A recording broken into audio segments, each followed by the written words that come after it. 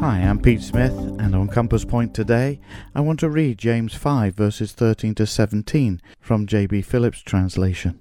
Just a moment now. You who say, we are going to such and such a city today or tomorrow, we shall stay there a year doing business and make a profit. How do you know what will happen even tomorrow? What after all is your life? It is like a puff of smoke, visible for a little while and dissolving into thin air. Your remarks should be prefaced with, if it is the Lord's will, we shall still be alive and will do so and so. As it is, you get a certain pride in yourself, in planning your future with such confidence. That sort of pride is all wrong.